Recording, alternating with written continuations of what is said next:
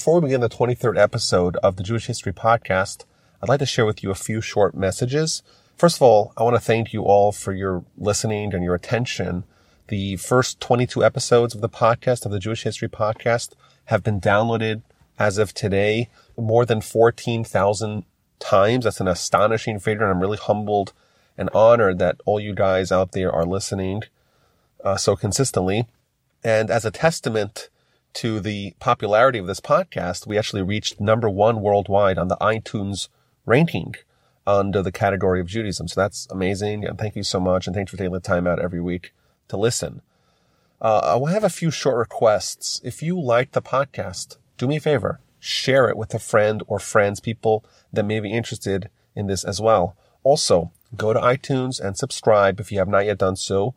And please rate and review the podcast. It really helps us. Those ratings and reviews helps the podcast be found by other people. And of course, as always, if you have any questions or comments, do not hesitate to email me at rabbiwolbe@gmail.com. I would love to hear from you. Thanks and enjoy. Tonight's topic is another one of the great Jewish personalities, a towering figure over the next era after the Gaonim. That's the era known as the Rishonim. And this is the greatest Ashkenazi Rishon, and that, of course, is Rashi. And we spoke about a little bit last week regarding the migration of the great Torah leaders and the beginning of the Ashkenazic and Sephardic Jewish communities. Last week we spoke about the 4 captives. Amongst the captives was Rav Chushiel Gaon. He ended up in Morocco. And his son is the crossover figure known as Rabbeinu Hananel, and he was one of the first of the Rishonim, and at that cutoff point between the Gaonim and the Rishonim, and he wrote a revolutionary commentary on the entire Talmud. It was the first of its kind, and indeed all future commentaries which are going to come really fast in the era of the Rishonim are going to use Rabbeinu Hananel's commentary as the point of departure for their commentaries on the Talmud. And this is really emblematic of the era. There's going to be many, many commentaries written on the Talmud once the era of the Gaonim ends and the era of the Rishonim begins. Rabbeinu Hananel, he heads a large community with a big yeshiva in Tunisia. One of his students is one of the most influential and impactful Jewish leaders in history, Rabbi Yitzchak Al-Fassi, Rabbi Yitzchak from Fez, known by his acronym, the RIF. And he would end up moving to Spain and heading the huge Spanish Jewish community. The Hebrew word for Spain is Sfarad, i.e. the beginnings of the Sephardic Jewish community. Now the RIF is also going to be a personification of the role of the Rishonim, because his magnum opus, his major work, a work that is published until this day in the back of every volume of Talmud, the book of Halachos, which is extracting the law out of the Talmud. We've spoken about in the past how the architects of the Talmud managed to insert into the vast corpus of the Talmud all the halacha, all the practical application of the law. But it's all buried in the give and take and the flow of the Talmud.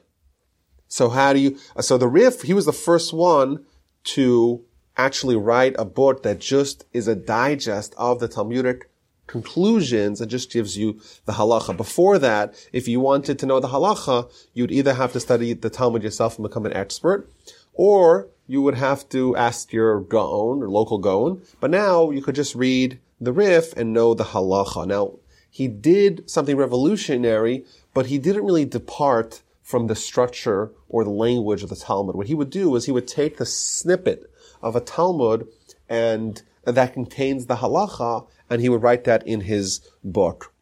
But this, again, we see is a change in the focus of the great rabbis, whereas the Gaonim did not write these kinds of books, comprehensive books of halacha or comprehensive books of commentary on the Talmud. That now begins in earnest in the early eras of the Rishonim. The Rif was the first, of course, to write down a book of halachos, a comprehensive book of halachos. It's now going to be a whole era of 500 years of doing that. And the Rif's spiritual and halachic air, the Rambam, of course, is going to take this into a whole new stratosphere. The Rishonim marks an era of decentralization of Torah scholarship. During the times of the Gaonim, you had two Gaonim in Babylon. They were the address for any halachic or Talmudic query. And now that era is over. We no longer have two Gaonim that headline the leadership of the people. Jews are now spread out everywhere.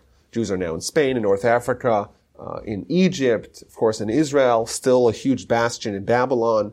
And there's the rise of the Ashkenazic communities in Europe and the breakdown of the communications that is going to allow for the division on one hand between the Ashkenazic and Sephardic communities, but also an emphasis on explaining the Talmud, commenting on the actual flow of the Talmud, and additionally standalone works of Talmudic halacha. So from the very beginning, the very earliest of the Rishonim, Rabbeinu Hananel, who is the son of one of the four captives, and his student, the Rif, both of them are of Sephardic origin. One of them writes a commentary on all Talmud, and one of them writes a book of halacha on the Talmud. Now, both efforts are going to be very quickly eclipsed by their successors. The Rif moved to Spain, and he lived a very long life, and he died when he was around 100 years old. His student, Rabbi Yosef ibn Megash, known as the Ri Megash, was his successor.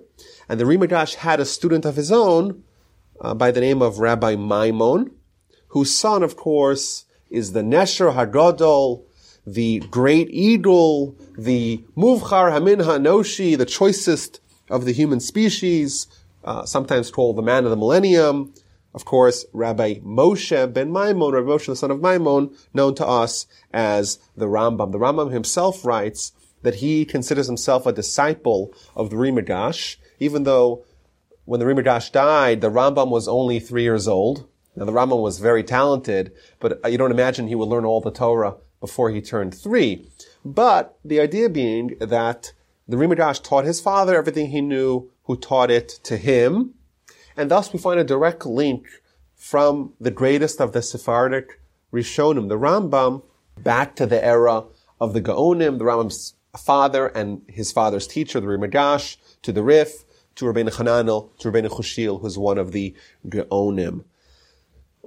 And he, of course, is going to take what the Rif began, a systematic, organized, codified work of halacha extracted from the Talmud, and going to take it to greater heights, an entirely different level. That's on the Sephardic side.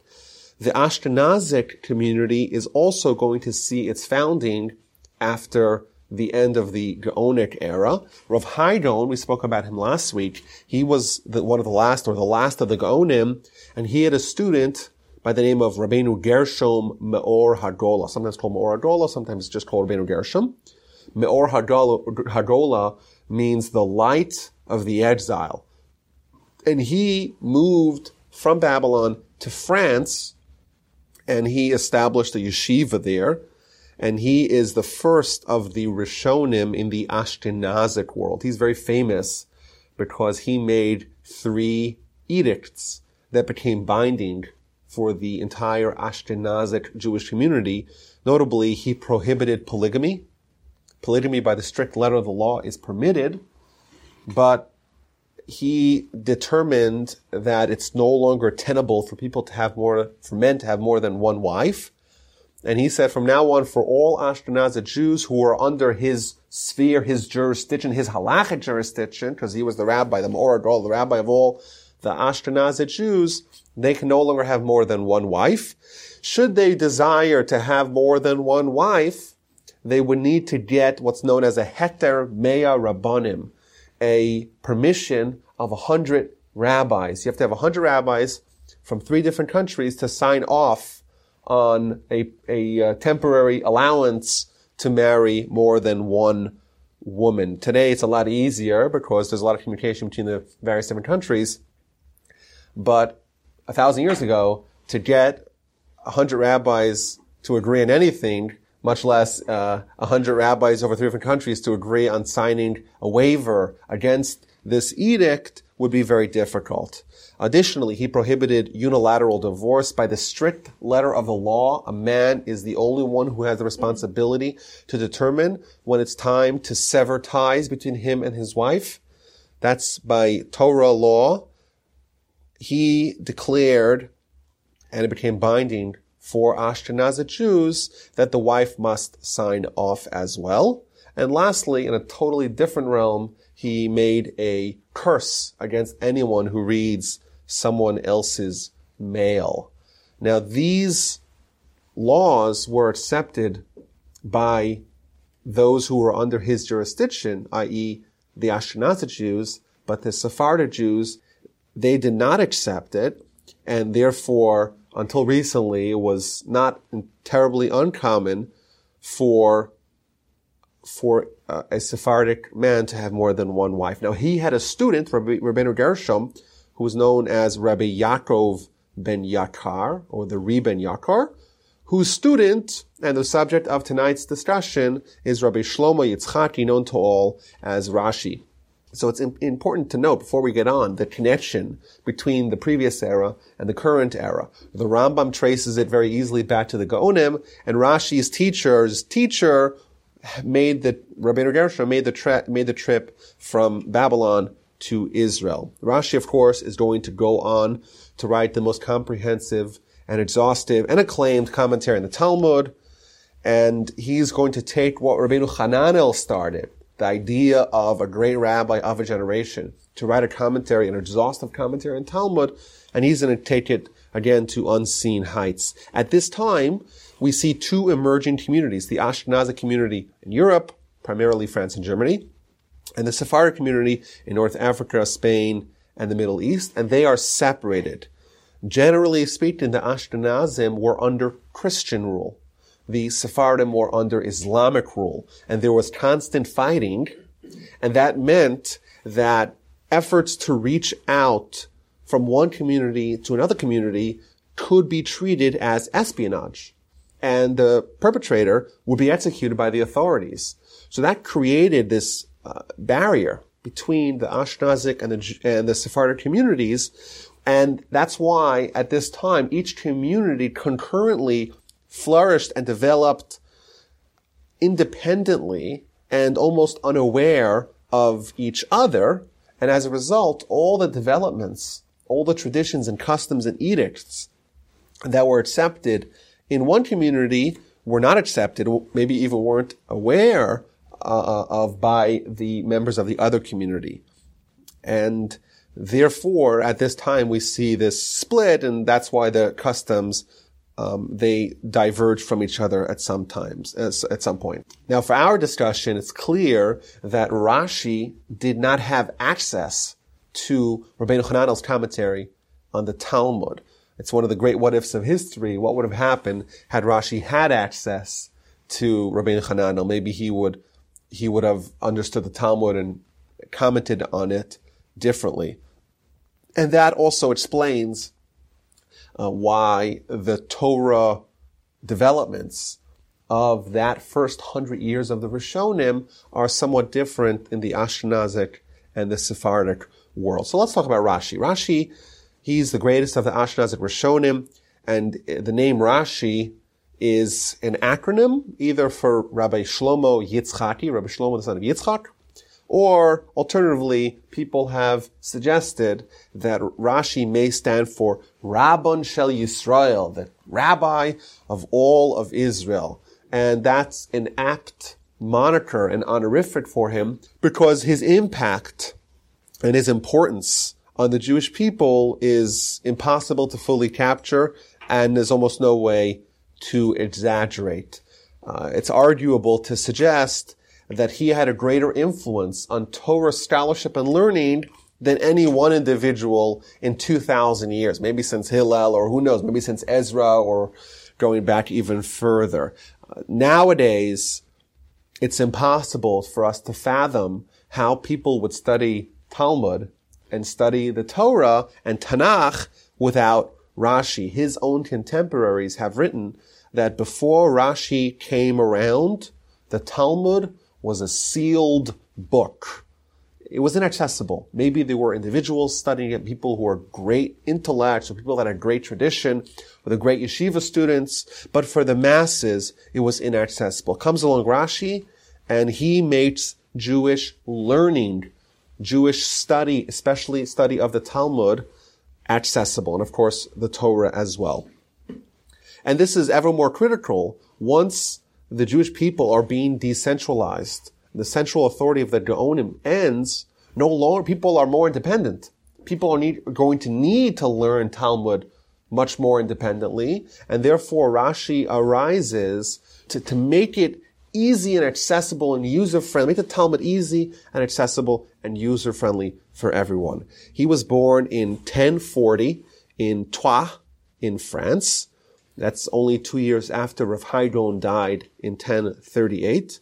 His father, Rabbi Yitzchak, is a direct descendant of King David, and there are some really interesting legends surrounding his birth. His parents were childless for a long time, and his father, one of the stories tells that his father had a priceless gem. How he got this gem, the sources differ.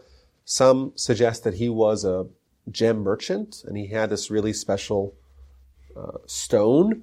Others tell the story that he had found the stone. Regardless, the local bishop wanted to buy it for him. They were willing to spend an exorbitant amount of money to buy it. The problem was it would be used for idolatry. Would it be used, some suggest, as an ornament for the church or as clothing for the bishop? Either way, Rabbi Yitzchak refuses to sell it. They corner him in the ship, and they try to take it from him by force, and he pretends that it slips out of his hand, and he essentially throws it overboard, and he forfeits all of that wealth. And at the time, a prophetic voice announced, Rabbi Yitzchak, you forfeited a brilliant gem for God's honor.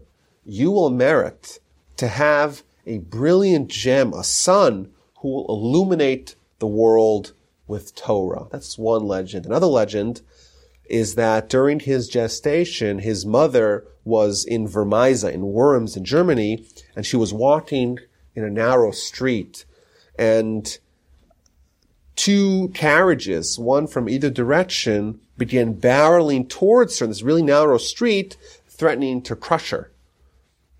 And she pressed against the wall, and miraculously a crevice formed in the wall to protect her from the danger.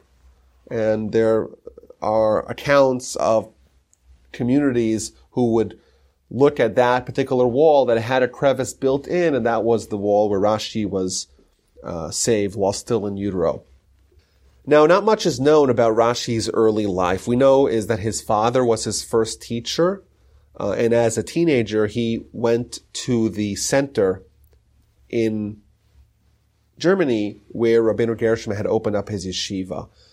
Now, some suggest that as a testament to his father's teaching, the very first comment on the Torah, the very first verse in the Torah, Rashi asks a very famous question. Why does the Torah start with the episode of Genesis? We know the Torah is a book of instructions. The word Torah means instructions.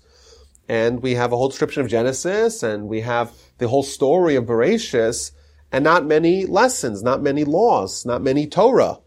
So why does the Torah start there? It should start in the middle of Exodus, where it starts giving us the mitzvahs in rapid fire. And he says, Amar Rabbi Yitzchak says, and he gives the famous answer that there will come a time where the non-Jews will question the Jewish people's right to the land of Israel. And they'll say, who's to say that you guys deserve it? And we'll show him Genesis. Look, the Almighty created the whole world, and he chose to give Israel to us. There are those that have posited that this Rabbi Yitzchak that he quotes is in fact his father, who was his first teacher, and he memorialized that by quoting him at the beginning of his commentary on the Torah. Now, he lives in a tense but somewhat safe and stable time to be a Jew in that particular part of the world.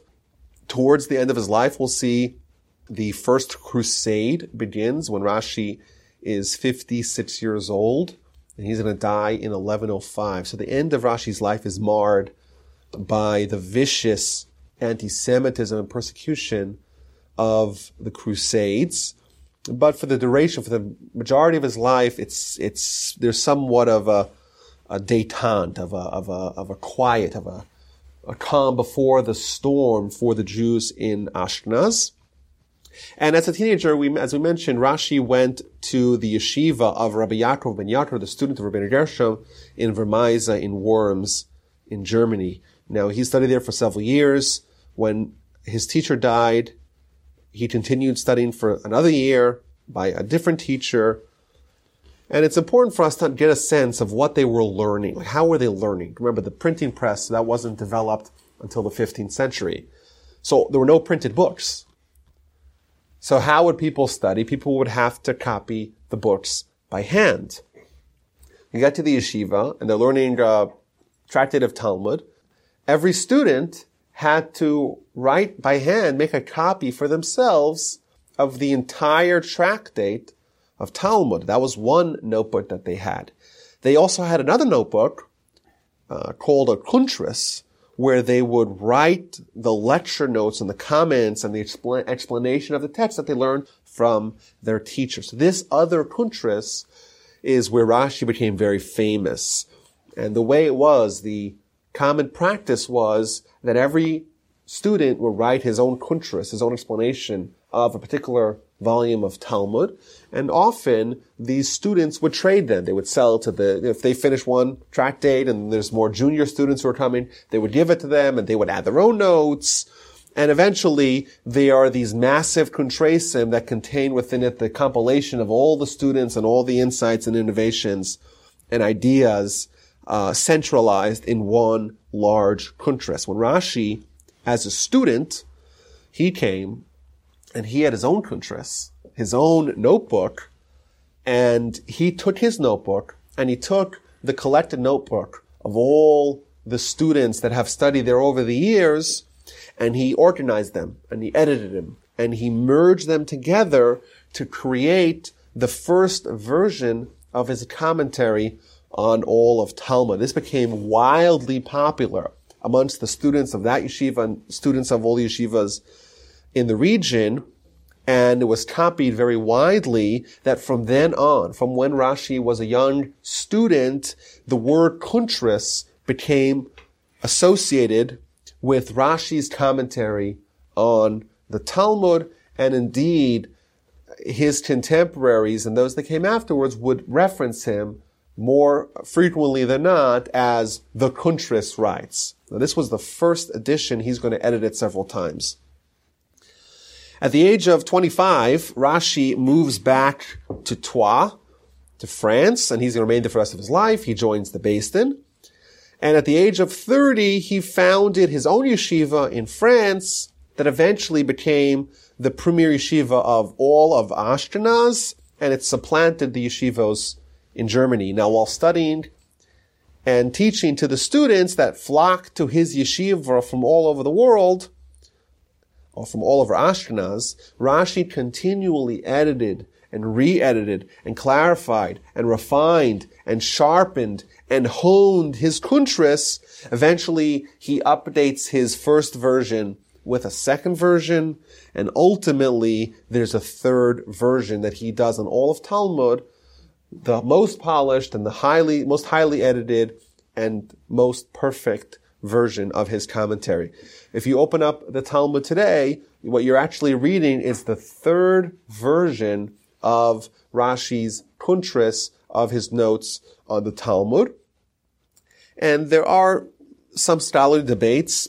Scholars like to busy themselves with these things.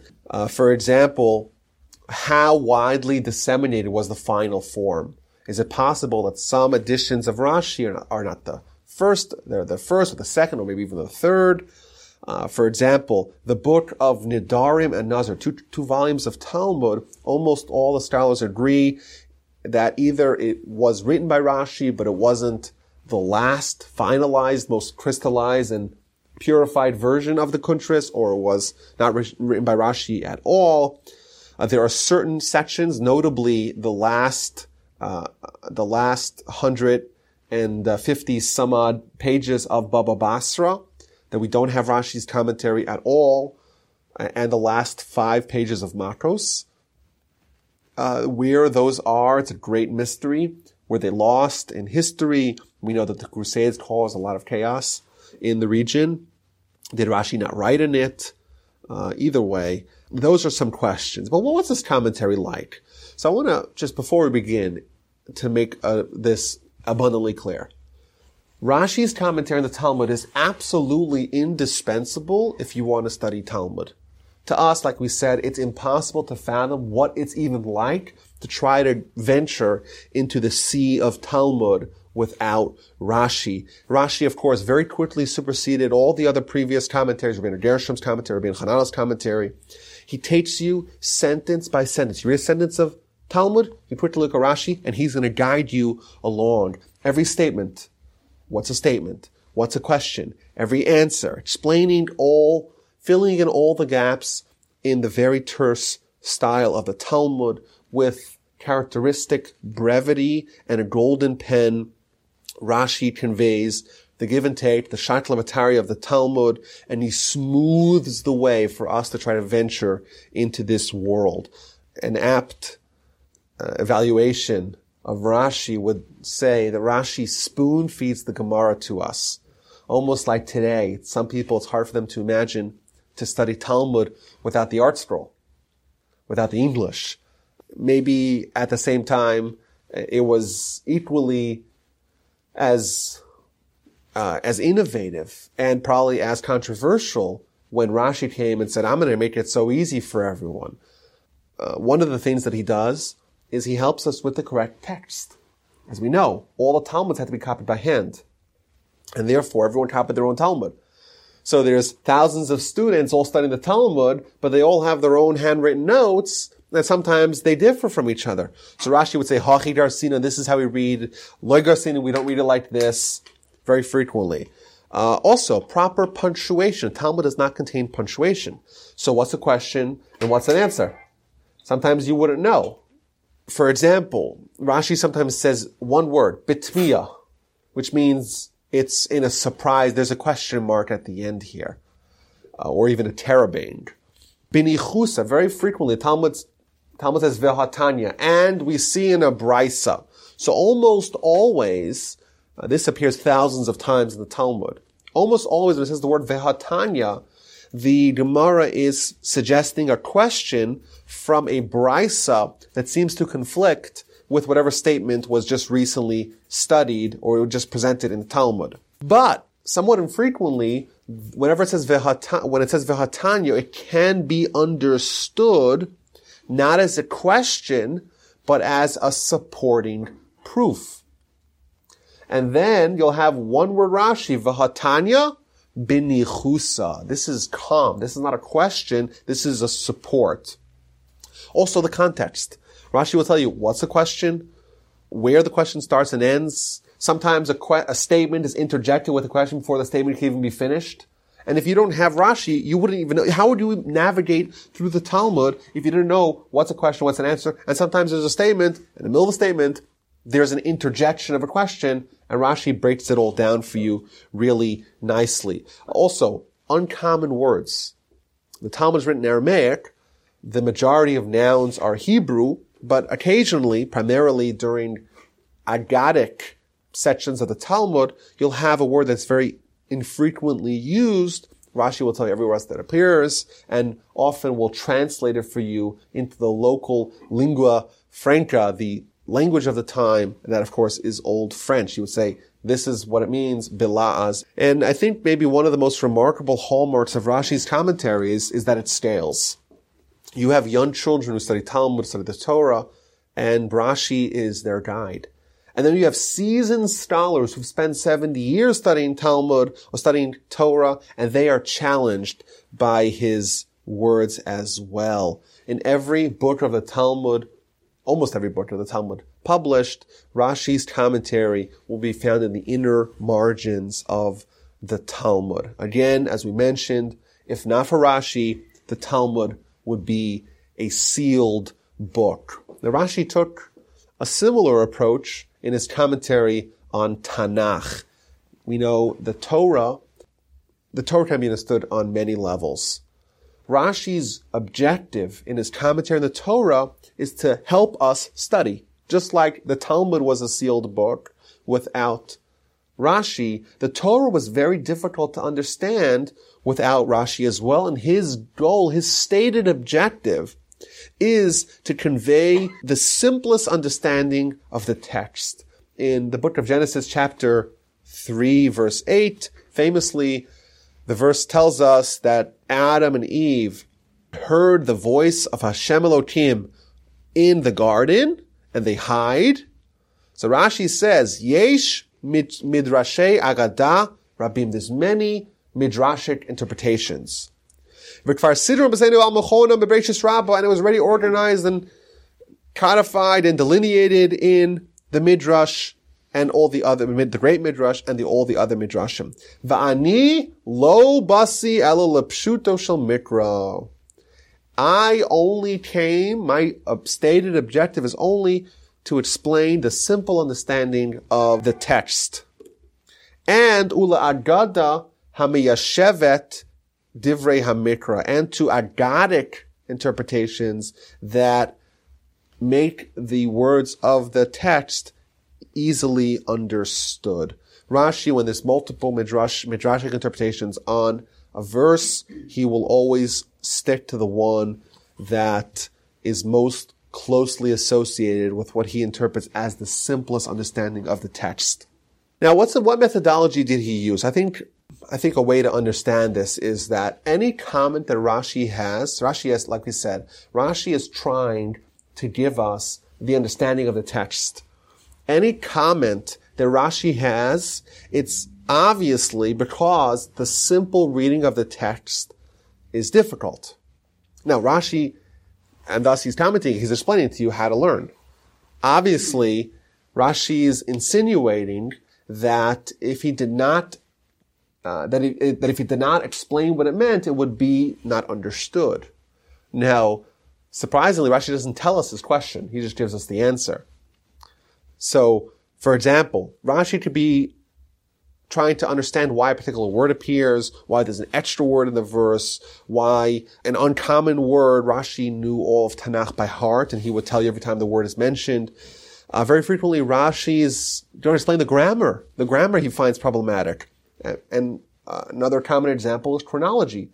We know the parsha that we're reading this week and this past week, Teruma and Tetzaveh and half of Kisisa, they actually happen after the events of Kisisa. So Rashi in Exodus, in Shemos, chapter 31, verse 18 tells us that all these things happened afterwards, but the Torah is not necessarily written in chronological order, and therefore, for whatever reason, the Torah decided to go off the linear chronological order. There's actually a series of books, 5 books written called What's Bothering Rashi. And what it does is it deconstructs every Rashi in the Torah and says, okay, Rashi is saying this. Obviously something was bothering him. What was bothering Rashi? And Rashi managed to convey ideas, nuances, questions, and answers using very minimal words. One of my favorite examples is in the story of Exodus, by the 10th plague, the death of the firstborn. So we know what happened at midnight. And the verse tells us that Pharaoh got up. And Rashi says one word, mimitaso, from his bed. And it was always surprising, like, what is Rashi adding? Like, what lesson is being conveyed? And if you think about it, Rashi is invoking the fact that Pharaoh was asleep. Even though Moshe had told him that at midnight all the firstborn were going to die, Pharaoh got up from his bed, and that shows us that Pharaoh did not take to heart, despite Moshe's proven track record, he didn't take to heart his prediction of doom for Egypt, and was comfortable enough to go to sleep. That's a one-word Rashi. Rashi doesn't say, well, that Rashi doesn't spell it out for us. And that makes it, the study of it, such an absolute joy. Also, as a testament to Rashi's piety and humility, he was unafraid to admit when he doesn't know something. So for example, in Genesis in Bereshit, chapter 28, when Jacob is fleeing from his brother who wants to kill him, it says, Vayishlach Yitzchak et Yaakov, Yitzchak sent Jacob, Vayelech Padan Aram, he went to Padan Aram, El Lavan, to Lavan, Ben Besuel HaArami, Achi Rivka, the brother of Rivka, Aim Yaakov Esav, the mother of Yaakov and Esav. Rashi says, 4 words, Eini Yodea Ma Melamdeinu. I don't know what this teaches us. We know already that Rivka was the mother of Jacob and Esau, of Yaakov and Esav. And Rashi, in fulfilling of the Talmudic instruction, the book of Brachos, page 4a, where the Gemara says, Lamed Lashoncha, teach your tongue, train your tongue to say, Eini Yodea. Rashi says, I don't know what the lesson is. I'm sure Rashi was clever enough to conjure some lesson of why it says that Rebekah was the mother of Yaakov and Esav, but I think he teaches an even more powerful lesson by telling us, I don't know what the lesson is. Now Rashi's commentary on the Torah spawned numerous super commentaries, hundreds, certainly perhaps even thousands. Most famously, the Ramban, Nachmanides commentary on the Torah, is actually a commentary on Rashi, and the Gur Aryeh of the Maharal, the Re'im, amongst others. In 1475, 35 years after the Gutenberg invention, we have the first Hebrew book, is actually Rashi's commentary to the Torah. Now, the era of Ashkenazite peace and stability will be very short. In the end of Rashi's life, in 1095, Pope Urban II called on all Christians to march on Jerusalem and liberate it from the Muslims, which they ended up doing successfully. And along the way, they massacred and pillaged Jewish communities. They performed mass forced baptisms, and the behavior of persecution and anti-Semitism that will be endemic to the Christian treatment of the Jews for the better part of the 1,000 years was reaching a fever pitch and was being developed. They marched on to Jerusalem and they took all the Jews of Jerusalem, somewhere between 900 and 3,000 people. They gathered them into the main synagogues, burnt the whole place down, destroyed the whole Jewish population of Jerusalem. All told, over the several-year trek from various parts of Europe to Israel, the numbers are somewhere between 10,000 and as high as 25,000 Jews are slaughtered. And this marks also a turning point. From then on, there's going to be a lot of hostility from the Christian Europe to the Jews. They're going to suffer a lot, and it's going to affect the Jews very severely. Now, Rashi himself and his community were spared, even though many of Rashi's relatives were killed. And there's a famous legend between Rashi and Godfrey of Bouillon, who was one of the leaders of the crusade onto Jerusalem. Now, Rashi was a very famous wise man and holy man, not just for the Jews, but for the non-Jews. So Godfrey comes to Rashi on his way to Jerusalem, and he asks for a blessing, or he asks for also a prediction. What's going to be with this undertaking?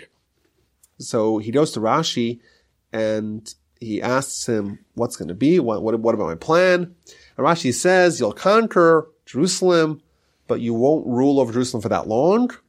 And the Muslims will come and fight you back, and you'll flee and you'll return to Troyes with only 3 horses. And the story goes that he went to Jerusalem, managed to capture Jerusalem. They weren't there for so long. He was named king of Jerusalem. Eventually he had to flee and leave. And he gets to Troyes, and he actually has 4 horsemen with 4 horses. And he says, Rashi was wrong, I'm going to come slaughter them all. And as they're entering the city, a stone gets dislodged from the wall of the city, and it strikes and hits one of the horses, and indeed he arrives to Troyes with only 3 horsemen. Some have suggested that the resurgence of interest of the Christians, and I guess the Muslims as well, in the Holy Land is what spurred Rashi to make sure that his very first comment on the Torah includes a statement of our rights to Israel. The Muslims say they own Israel, and the Christians come along, say they own Israel, and the truth is that God gave it to us. Now, in addition to these monumental magisterial commentaries on the Talmud and the Torah, Rashi also published his own siddur. He wrote many salichos that we still have today. He sent out hundreds of responsa that are still extant. But most notably, he founded the yeshiva, which became known as the House of Rashi, the great yeshiva of the Balei Tosafos, the French and German school comprised of Rashi's descendants. Rashi had 3 daughters. All of his daughters were known for their scholarship and their piety. There's this myth that Rashi's daughters wore tefillin. It's not true. There's no source for it. But what is for sure true is that they each married fantastic Torah scholars. So his daughter Yocheved married Rashi's student, Rabbi Meir ben Shmuel. They had 4 sons and a daughter together. And these 4 sons are all members of the Tosafos, the additions. It's the additions to Rashi's commentary. Rabbi Shmuel ben Meir, the Rashbam. The Rashbam is Rashi's grandson. He was actually the one who completed Rashi's commentary from page 28a in Baba Basra until the end.